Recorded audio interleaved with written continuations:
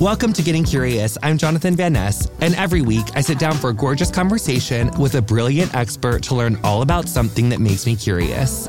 On today's episode, I'm joined by Professor Margaret Hiddle, where I ask her, what's the real story of the Oregon Trail? Welcome to Getting Curious. This is Jonathan Van Ness. I'm so excited for today's episode. It is major. I've been curious about this for a really long time. But like everything else that I've been curious about since the 90s, I've learned a lot more of like a full intersectional picture of it. So without any further ado, welcome to the show, Margaret Hiddle, who is a scholar of Native American history and North American Wests at University of Nebraska-Lincoln. Her research examines indigenous sovereignty and settler colonization in a transnational context. Welcome, Margaret. How are you? I am doing just fine. I'm excited to be here. I came on to the idea of the Oregon Trail through the seminal computer game in the 90s, playing it with my little brothers when I was 6 and 7, and really not understanding the full complexity of, and obviously not at 6, but at no point did I learn the complexity of that through school. So didn't realize until I was about 24 or 25 that I didn't fully maybe have the entire story. So can you just define for us, what was the Oregon Trail? Is it a literal trail? Where did it start? Where did it end? Just so we can all get on the same page. Yeah, so the Oregon Trail is a literal trail, and it's one of a couple of major travel routes that went from east to west and that helped the United States achieve its goals of colonizing North America. The other big ones are the California Trail and the Santa Fe Trail. And they all actually started out originally as networks of indigenous roads and trails that are hundreds of years old, and that the United States, Britain, France, Spain, they became familiar with them through trade, through land claiming expeditions like, the infamous Lewis and Clark expedition, and then other interactions with indigenous people. And then they were just kind of expanded and surveyed into what became the Oregon Trail.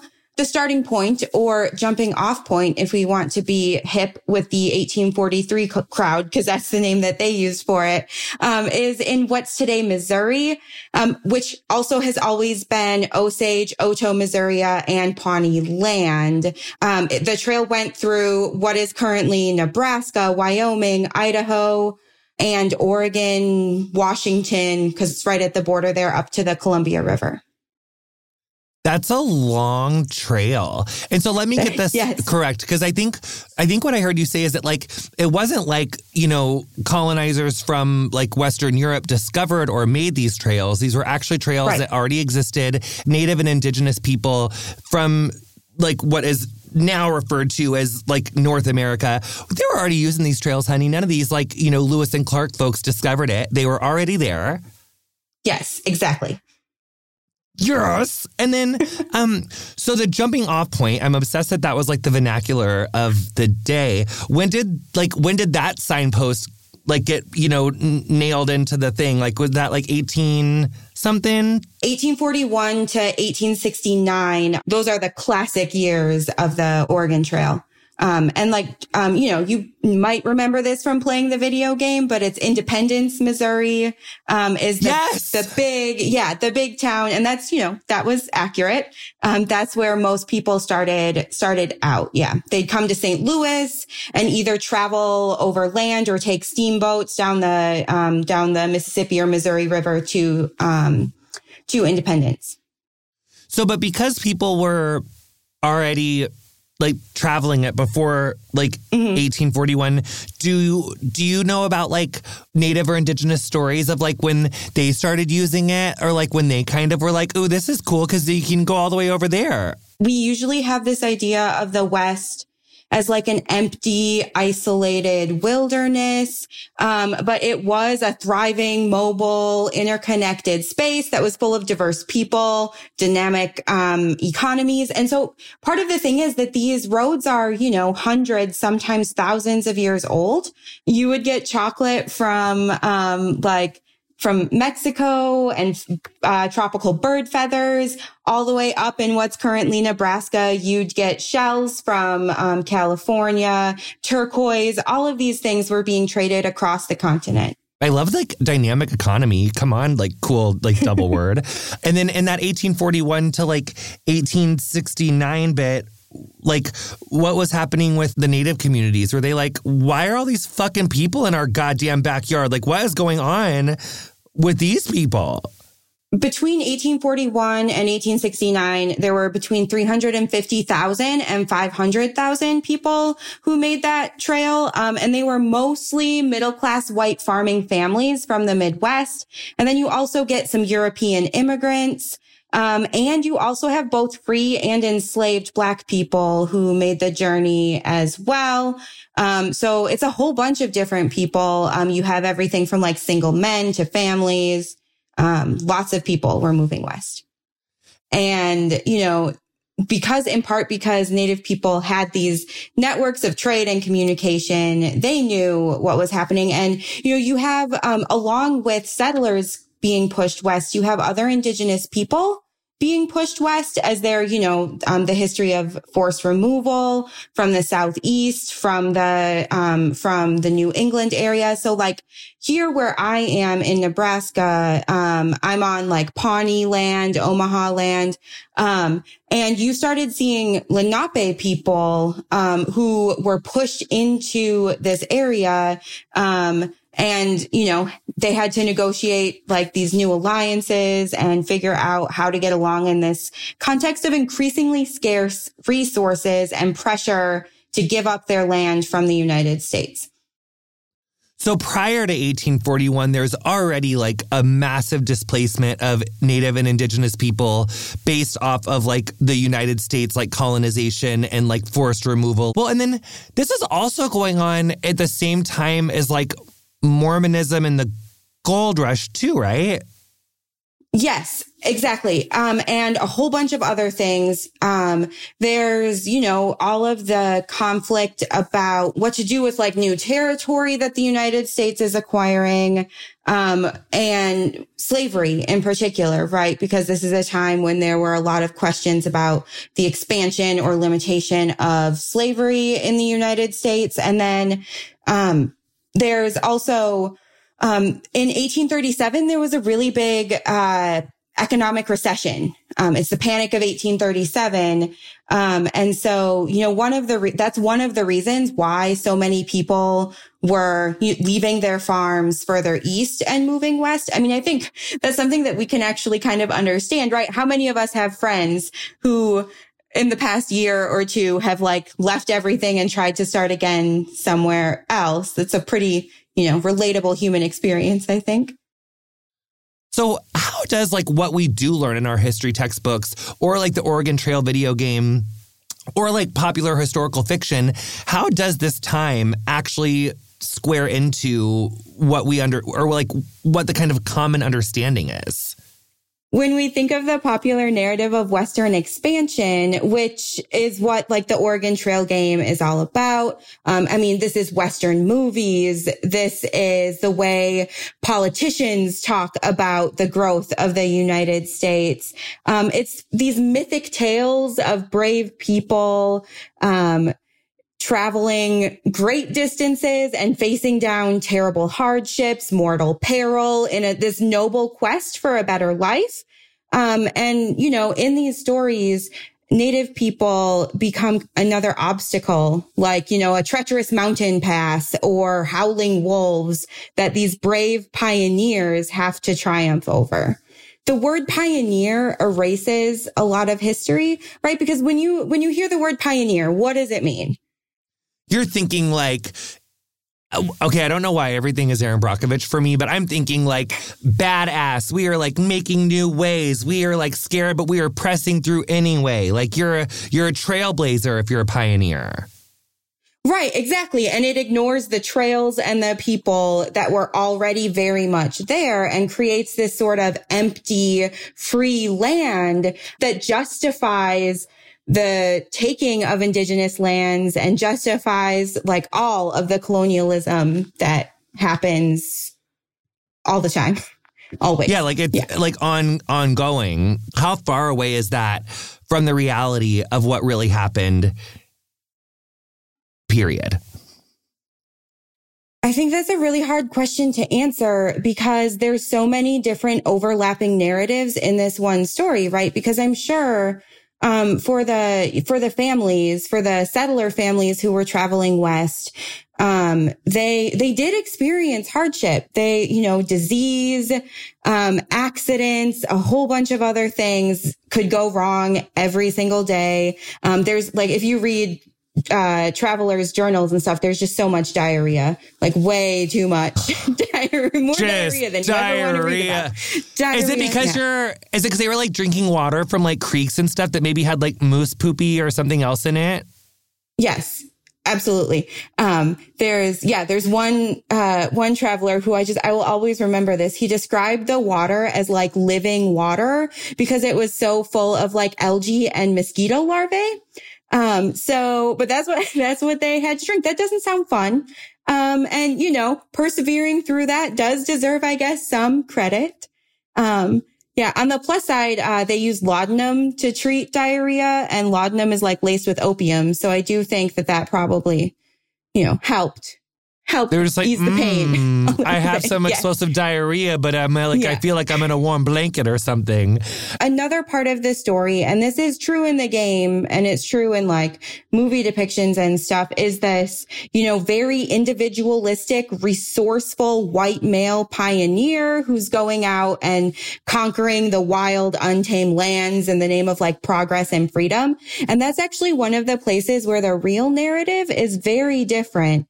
Even if you're talking about like the fur trader era before the Oregon Trail, those men were integrating into Native communities. They relied on their new kin for knowledge, food, emotional support, all of that. And then when it comes to the Oregon Trail, the federal government was very involved in making that process work and in helping the people who migrated. Federal delegations surveyed the trail and helped like mark it. The military protected the trail. In the 1850s, 90% of the U.S. military was in the West, like along the trail corridors, protecting it. And like the forts that you stop at, those are all military forts that are bringing supplies. It's a place to restock. It's a place to rest. The military would go out and rescue, lost or sick people. And like they were responsible for bringing the mail along the trail, all of that. And then when people got to Oregon, they made laws that made that land available before the United States had even negotiated treaties with Native people. Like this was still Native land. But there's this law, the Oregon, donation land law of 1850 that basically, if you got to Oregon, you got 320 acres of free land. I say free with heavy air quotes. How many? 320 acres. That's so fucking big. Yeah. Like 1 acre, you'll get winded just running laps around 1 acre. You'll pass the fuck out. 320. Yes. Yeah, right. And it's free to the settlers, right? But it comes at a really big cost to the indigenous people who were already there. So what would happen with that where like they would say like, okay, well, this is mine. But if that was like intersecting on like a land where a community was already or there was a family already, did that create like war and like conflict and like bloody stuff? Yeah. It absolutely did. So this is like when settlers would show up and they'd start like grazing their cattle. They were grazing their cattle on the food that many Native people needed to survive. It's not like they had gardens, but they were wild gardens, right? Like they knew where to go to get food. And just because they didn't have a fence around it didn't mean it wasn't like their traditional hereditary like food place. Right. And so cattle would graze and then they destroy native food. Native people would be hungry and then they would kill cattle. And in response to Native people killing cattle, the settlers in the area would go and kill a whole bunch of Native people, not even the ones who were responsible for killing the cattle. And this is how you get, the genocide that happened in California in the 1860s. settlers accusing Native people of stealing their cattle and committing what they call depredations, and then retaliatory attacks on Indigenous people. Okay, so one thing that we learned from one of our past guests, Dr. Brittany Jock, she taught us that like the ways that like colonialism like disrupted food sources for Native people, because like if you like, but Oregon Trail, I don't even think we got that far, because if that was like a gigantic literal like 1800s highway that wasn't concrete, but it was like, you know, a literal trail with like signs, and there was like, you know, like soldiers protecting it and stuff. If you were relying on, say, like a Native nation north of that, and you were like a Native nation south of that, I would imagine that this Oregon Trail like cut off a lot of really important trade and communication between nations that were already there and had like these dynamic economies and dynamic like societies. Yeah, it did make some of those interactions a lot more difficult. The biggest impact is the mass extermination of the buffalo, which many Native people in the area relied on, like the Lakota, the Pawnee, the Omaha. And I mean, like the Pawnee also planted corn and beans and squash, and like they were agricultural as well, but still really, the buffalo were an important food source. And it's crazy how fast that happens. Because in the 1850s, people who were traveling across the Oregon Trail talked about like how there were just buffalo for miles. And by the 1870s, there are hardly any left. And it's because a whole bunch of different reasons. Part of it is, the immigrants themselves, like overgrazing their own animals and outcompeting the buffalo. There's all of these stories in people's journals, and some people who traveled across the trail were uncomfortable with this, about like people just killing buffalo for fun. Like they couldn't even take the meat with them, and they would just leave it to rot. And then you have like when they're starting to build the railroads through the area, people would, like railroads would hire people to like shoot out the back of the train, to kill the buffalo, because buffalo versus train, not going to end well for the train. And then there's some evidence that, the United States government may also have, wanted to kind of speed up the extermination of the buffalo to get Native people to comply with removal. I think so much of the problem is that like we center, like the United States centers like this pioneer experience, or like the colonizer view of what early American, like, air quote American experience was like. Because obviously America wasn't even called America, and Columbus didn't discover America. There was thriving communities that were interdependent on each other. There were Native communities, Indigenous communities who lived along its route. And you've mentioned some of them before, but I'd love to hear it again. Yeah. So one of the hard things about this question is that there's like hundreds of Native nations who lived along the route. There's the Pawnee in what is currently Nebraska. And they are people who practice both agriculture, and they also participated in, like biannual buffalo hunts, and, they traded over long distances. They were part of the fur trade, all of that. And then there's other nations like the Lakota, who controlled a vast amount of territory. And actually in 1851, they signed a treaty with the United States that's known as the Horse Creek Treaty, or the 1851 Treaty of Fort Laramie. And they're like, the United States in that treaty, they're not giving up any land, the Lakota, but they said basically this massive chunk of, what is currently, both of the Dakotas, part of Nebraska, Wyoming, Montana, that all of this land, yep, that's Lakota land. So the Lakota were a pretty big nation.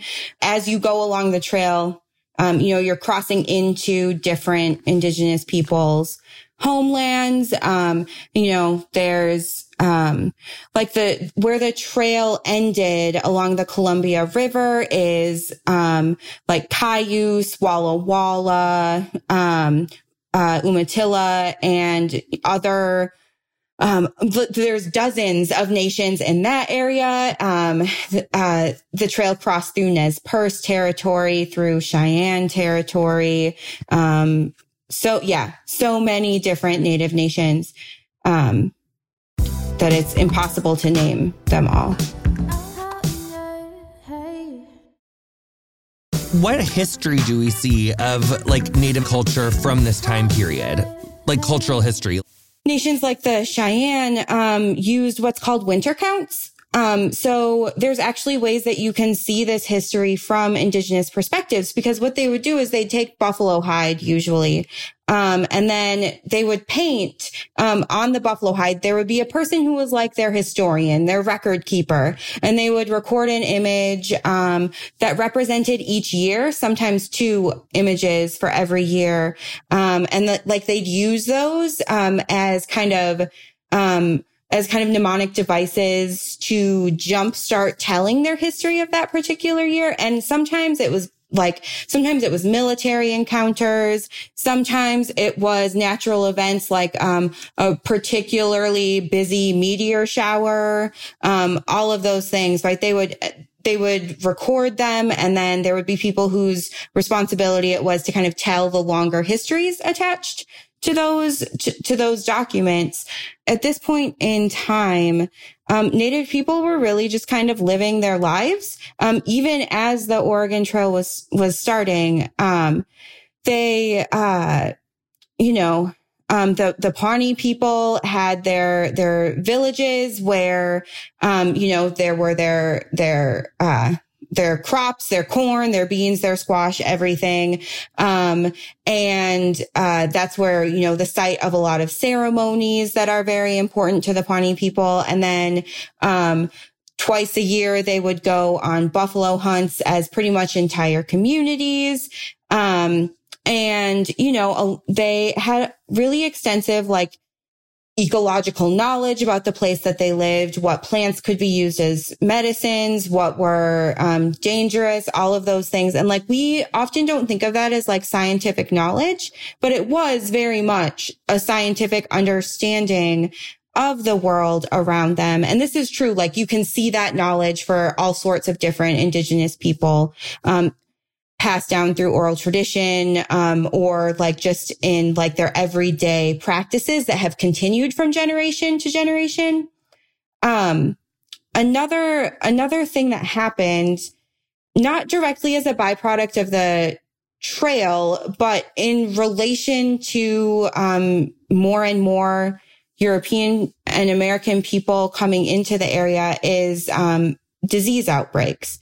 Early 1840s, the Pawnee, for instance, were impacted by a smallpox epidemic that killed about a quarter of the population. And so this is also a time when Native people were processing massive trauma, and were, continuously picking themselves back up and trying to build new futures, for themselves and their communities. And, they did it again and again. Do we know anything about family interactions, or what a family unit would look like? Yeah, well, and that's another question that is different for every single Native nation. That's the thing with Native history, is that it's always different for every Native nation. And it depends too, family units would change seasonally. Who you were living with would depend on where you were and how much food was in the area and everything. And so on the plains, the Lakota kinship networks, right? People would live generally in more, not the nuclear family that we're thinking about, right? It was a lot of relatives living and working together, and multiple generations in the same house.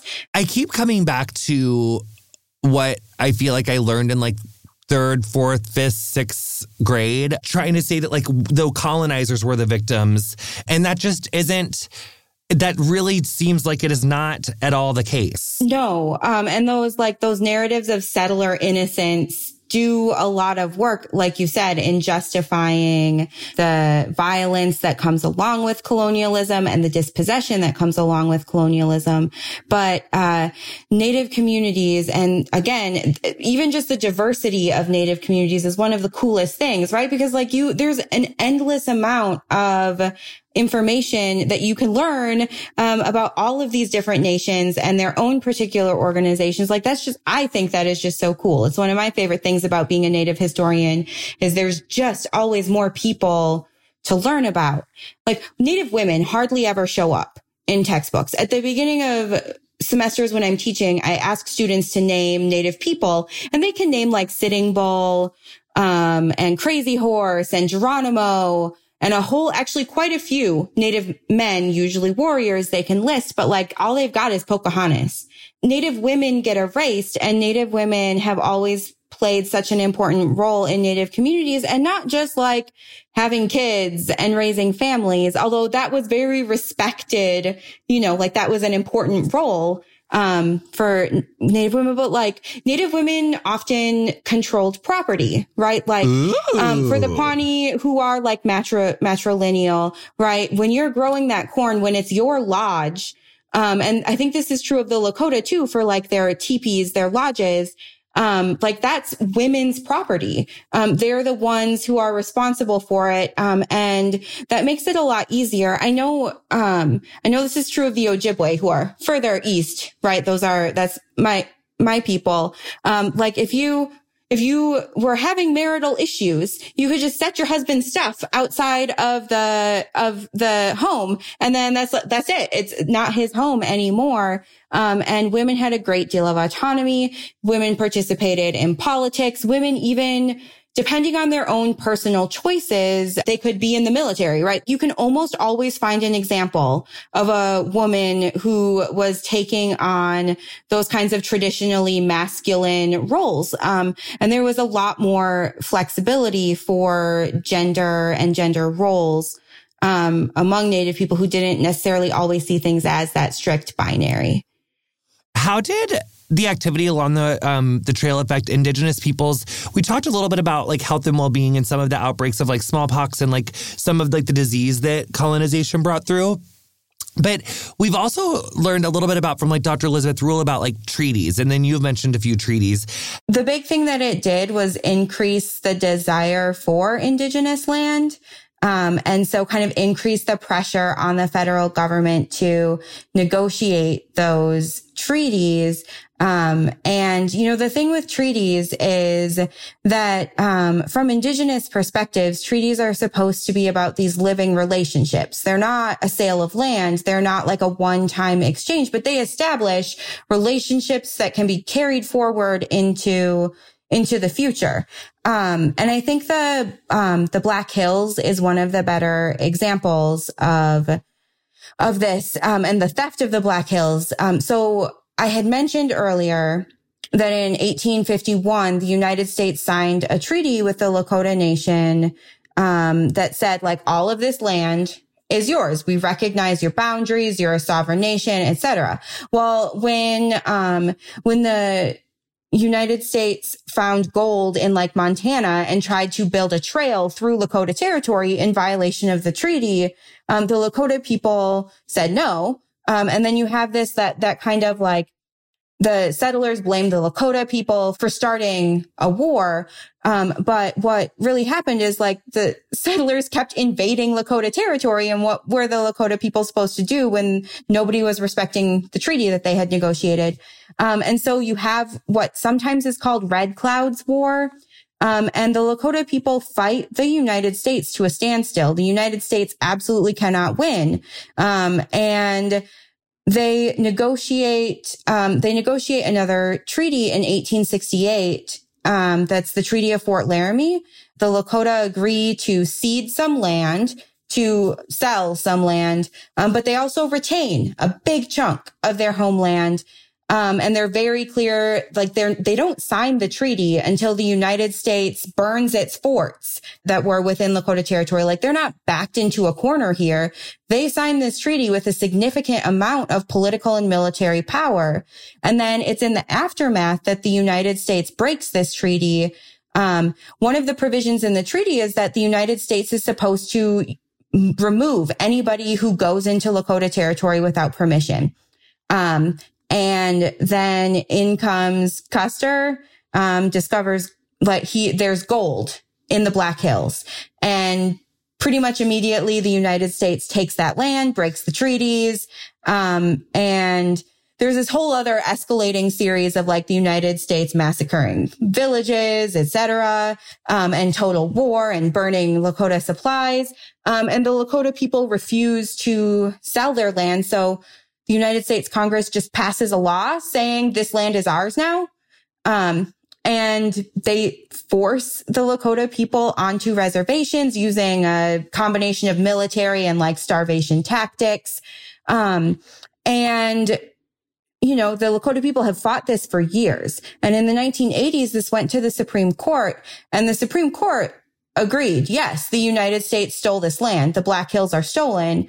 But because of non-Native people's property rights in the area, they say you can't have the land back. That would be a violation of people's personal property. So we stole it and now it's ours. You can't have it back, basically. So they paid a multi-million-dollar settlement to the Lakota people that is still sitting in a bank because the Lakota people refuse to touch the money because they don't want money. They want the Black Hills. To get back to the question that you had asked, right, about how the Oregon Trail impacts the political relationships for Native people, like I said, it makes, it increases the United States' desire for land. And this is the same time where the United States passed the Homestead Act. And this was another one of those quote unquote free land, programs for Americans. Was that in 1870? That was 1862. So it was during the Civil War. And, this was only 160 acres, not 320 anymore, scaled back. This is the United States basically mobilizing settlers as the vanguard of colonialism, right? They use settlers to claim this land with their bodies, with their farms, etc. And that displaces Native people even more. So it's part of an ongoing process, of settler colonialism. Because the Oregon Trail was in its height from 1841 to 1869. 7 years before that decline, 1862, this Homestead Act is passed. In the height of the Civil War, people are going west and west. Air quote, Americans are. They are settling this land with their bodies, claiming the land, which is causing further displacement of Native people, further food interruption. And also, that treaty was signed in 1868, that Fort Laramie Treaty that you were saying, which that's the year before the Oregon Trail really drops off, which then after that treaty is when it's broken and then they just stole the land. So does that whole power grab land steal, does that happen in the 1870s? Yes, that's the 1870s. And the only reason that the Oregon Trail, drops off in 1869 is because that's when the Transcontinental Railroad is completed. So people don't have to walk across the plains and the desert anymore. They can take a train. So that's why it led to its decline. And then how did that affect Native peoples? Because then they're well, fuck, now there's a goddamn train track separating it. So the trains, again, that leads to faster extermination of the buffalo. The other thing that we forget about railroads is that you need supplies to build them, right? And where are the timber to build the railroad, the railroad ties? Where is that coming from? So much of it is coming from indigenous lands. And so much of it, native lands are being exploited for the supplies to build railroads as well. So it's tangled up in all of these environmental consequences and consequences on indigenous people's real life. At the same time, in the West, Native people are being confined to reservations, often through the use of military force.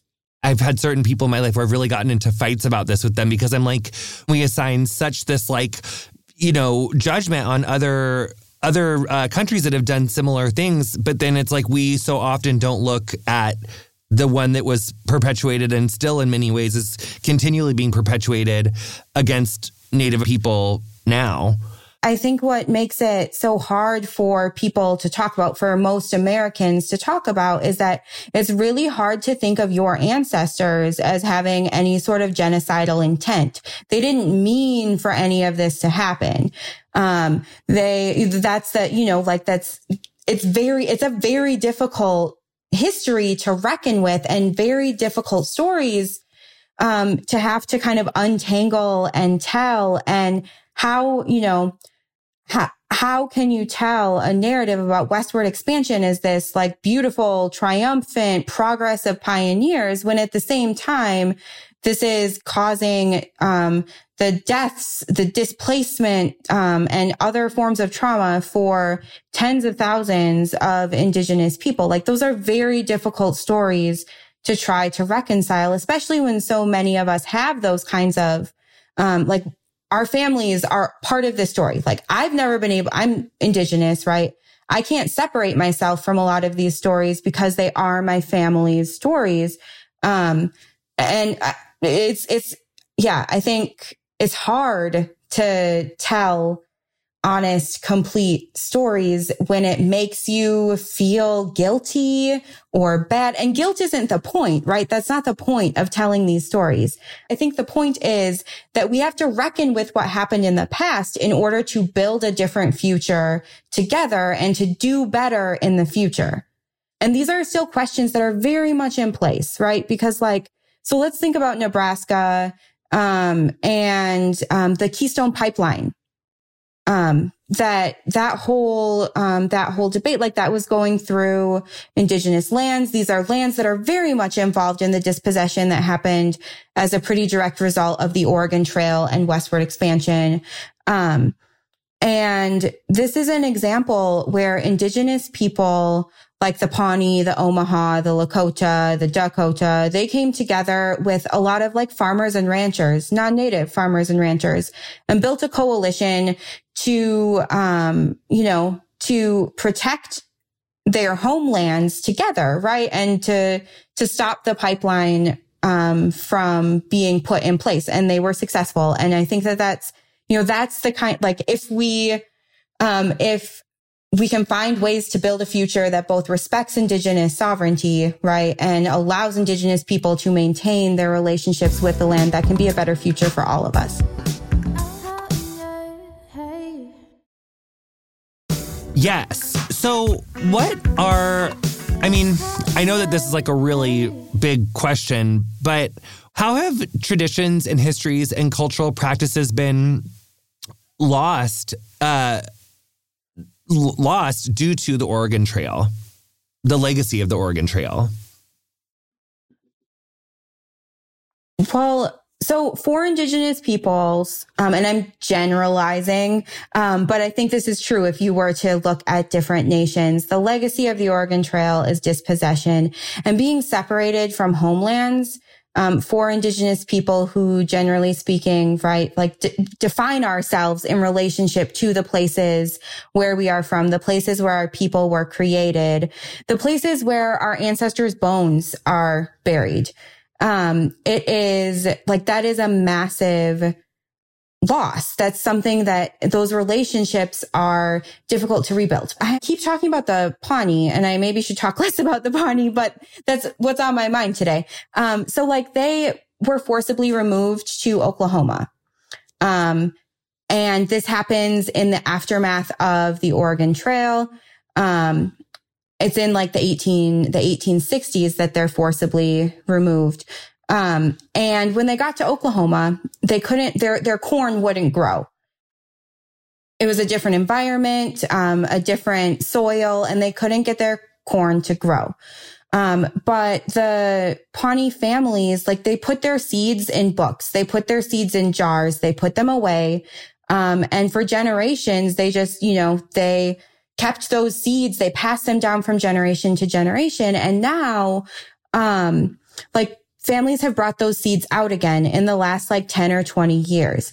And, they are replanting them in Nebraska. Actually, this goes back to kind of the story about the pipeline. There's a non-native farmer here who donated some of his land to the Pawnee, like returned the land to the Pawnee people, and they plant corn there every year now. And that's like, so even though there is like, yes, there is massive loss and there is massive trauma and there is massive dislocation, Indigenous people found ways to carry their traditions, to carry their knowledge forward through generations and continue to, you know, to plant the corn that their ancestors planted, to have these Indigenous futures in the present.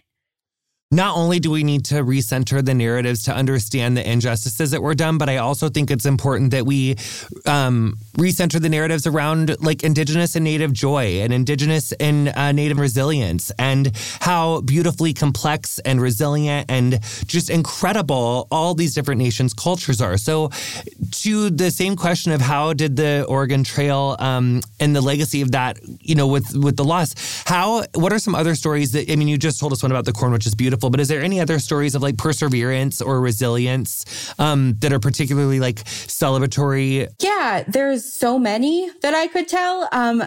Since I have been kind of on the eastern end of the trail, I'll go west.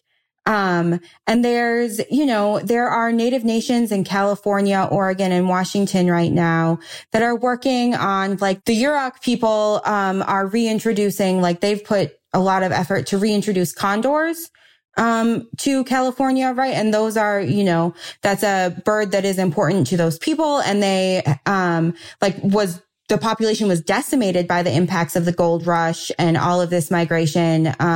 And, you know, these birds are returning to the Yurok homelands once again.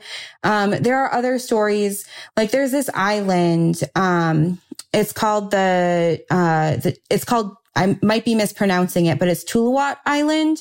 And it's, an island off the coast of California this is where the Wyote people held their world renewal ceremonies every year.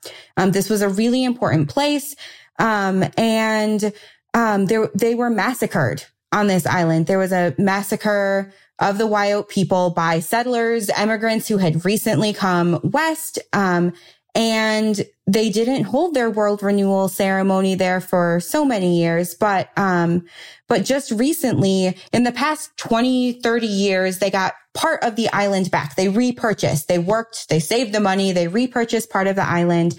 And then even more of it was just returned by the Eureka Township recently.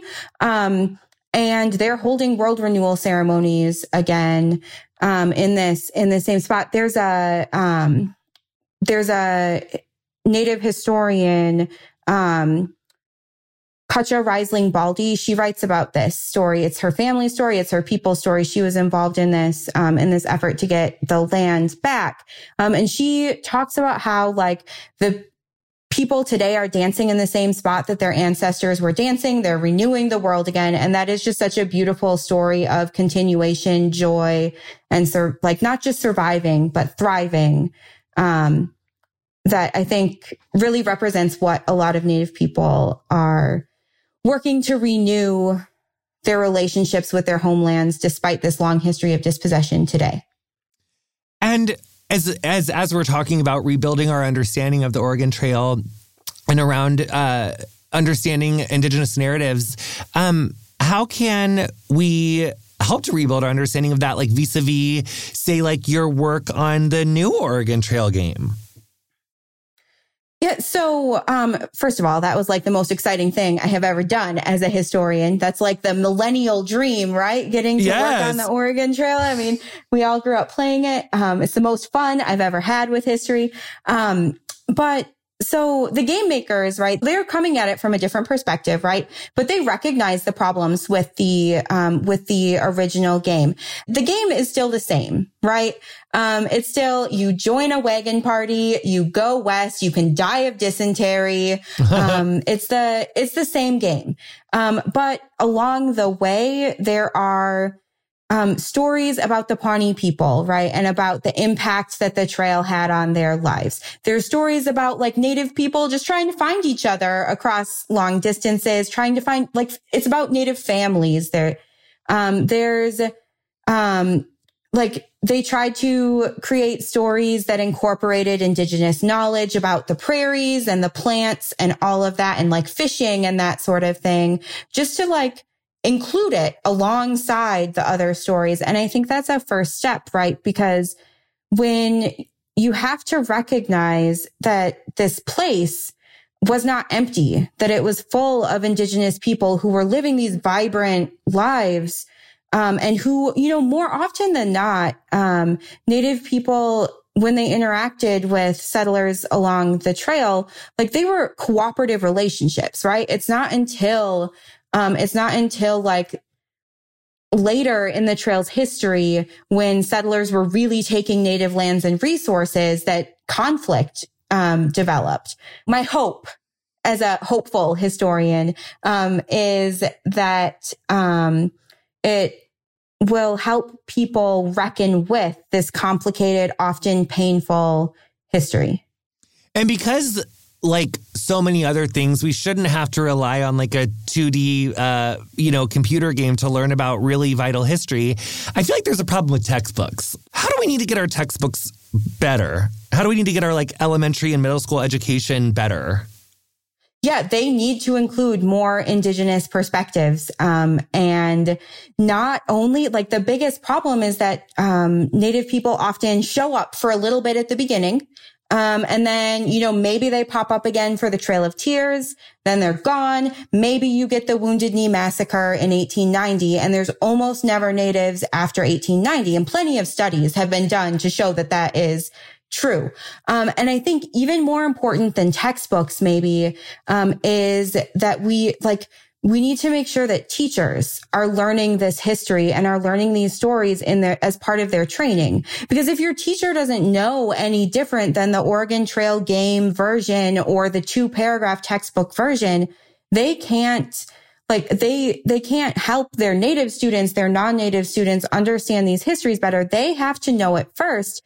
And that also means like it's kind of a rippling outward effect, because that also means that there need to be more Native historians, Native scholars teaching at the university level and training teachers. So we just need to do a better job of getting Native perspectives, Native voices, and like literal Native people into the education system as teachers, as administrators, as college professors, as textbook writers, all of that. I think that it's actually including Native people that will make the difference. I think one of the ways that we also need to challenge a narrative is like we've seen a lot and, like with monuments and with like commemorative sites with like, Columbus and other people who were like, oh, he was great. He was really nice. Like had great outfits. Like was really nice. Those 3 ships had cute names and all. And it's like, no. Like we need to reimagine him because he was a whole nightmare, like a whole pill, that Columbus. So how do we need to like change the commemorative sites and like monuments to reflect the true nature of the history better too? One part is inclusion, like making sure there are indigenous people remembered and recognized. And then like, I don't know, it's so hard because what else can you do other than tear down a Columbus statue, right? Like no amount of signage is going to change the fact that those statues promote a narrative that honors and memorializes someone who was, quite frankly, a trash human being. What about like sports teams and iconography? I think that there's a lot of people who are like, a lot of like specifically white people who are like, it's not a big deal. We're doing this. And I also saw that guy owns the Atlanta Braves like team or whatever. He was like, we got permission from the people down here. Like they're fine with us doing that. Like I definitely read that. How problematic? I think I know how problematic, but can you tell us how problematic this stuff is? Super problematic. Yeah. It's you can always find like Native people aren't a monolith. Native people have different perspectives and different there's always like, you can always find a Native person who will take the non-Native person's side. Like there's always going to be someone around who will like, I don't know. That's hard to say because like, you don't want to throw other Native people under the bus, but like, they're very careful about like which Native people they talk to. Because like if you ask, I think they talk to the Eastern Cherokee, but there's tens of thousands of Cherokee in Oklahoma who hate the tomahawk chop, right? Like there's a diverse amount of opinions. And the question is like we know this is harmful. There has been plenty of research, psychological research, educational research, et cetera, that makes it very clear that these stereotypes are harmful to Native children. These stereotypes are harmful to Native people in general. But so many people just don't seem to care. What is it going to take away from the Atlanta Braves fan to not be able to do the tomahawk chop? Literally nothing. They will come up with another chant. They will figure out some other way to show support for their team. But, they just don't care enough about Indigenous people, about actual Indigenous people, to think about the impact of their actions.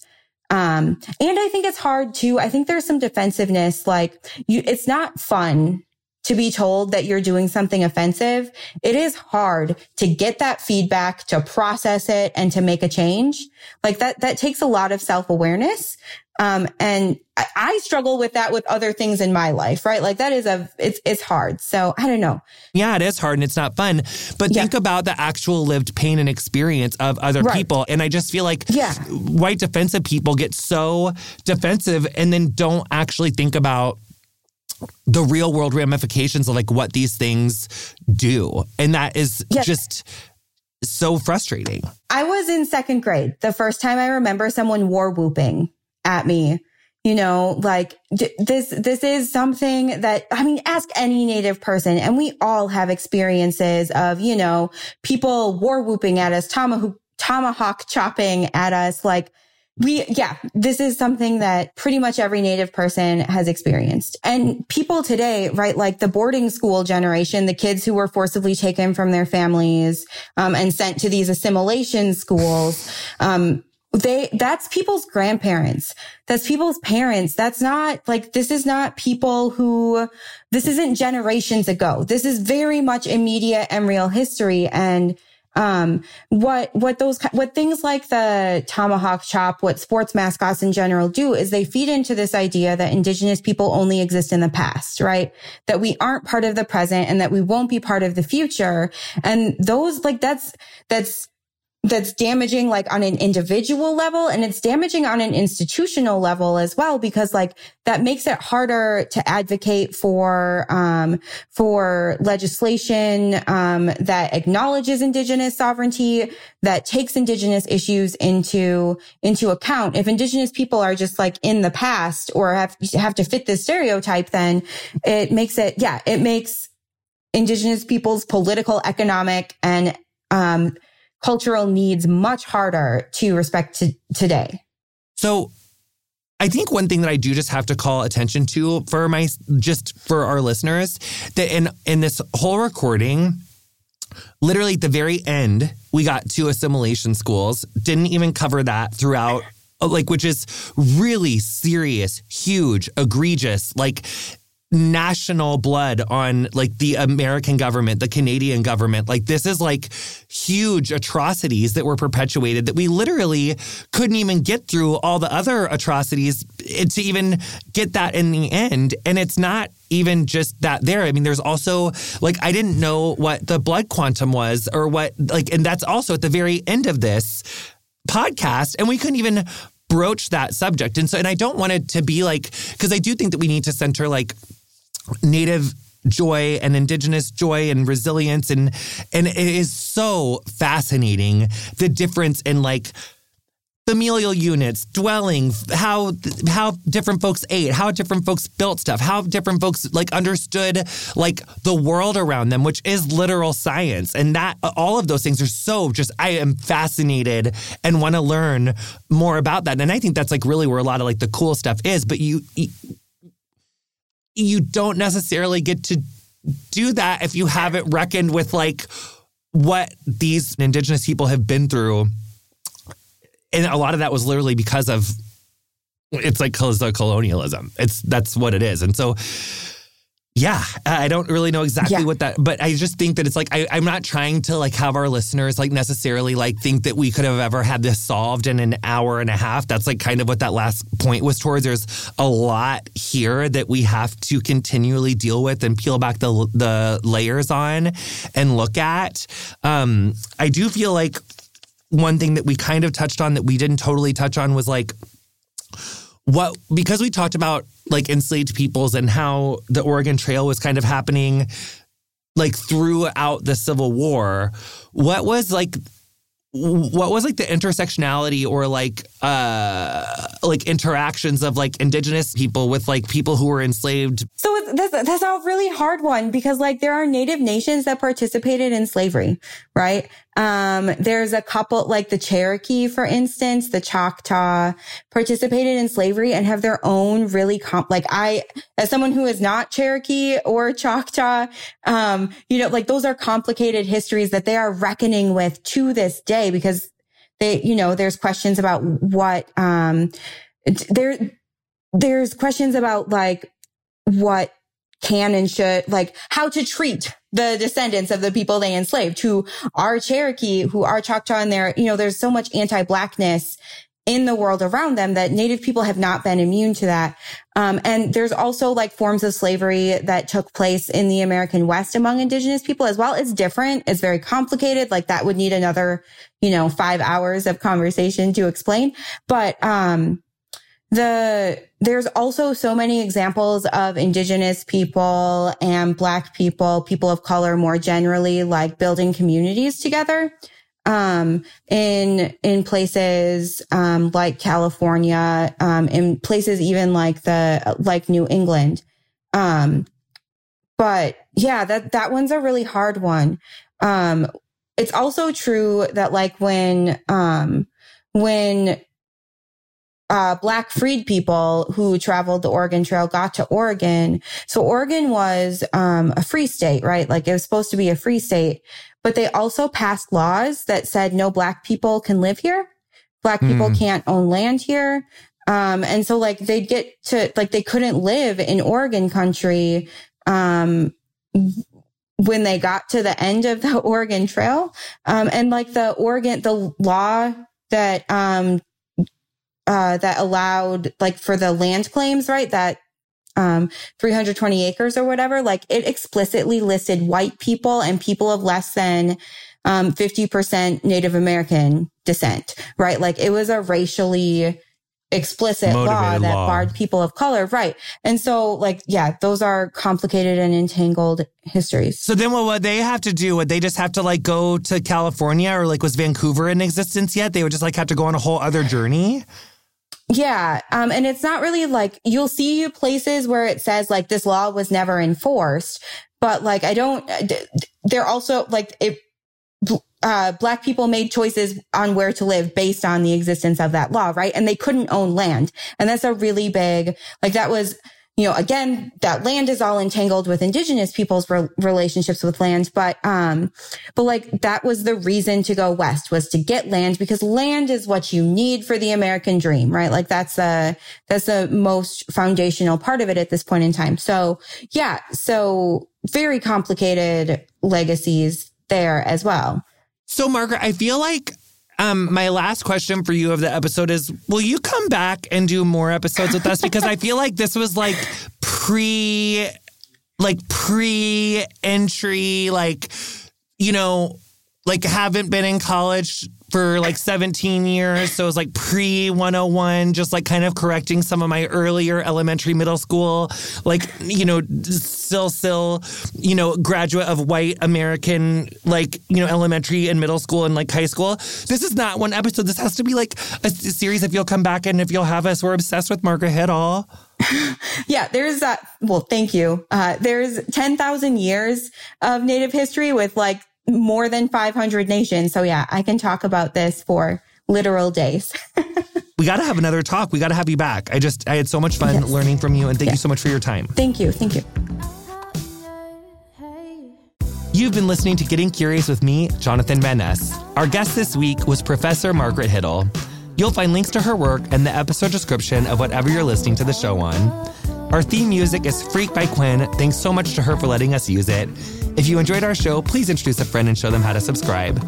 You can follow us on Instagram and Twitter at CuriousWithJVN. Our socials are run and curated by Middle Seat Digital. Our editor is Andrew Carson. Getting Curious is produced by me, Erica Ghetto, and Zara Krim.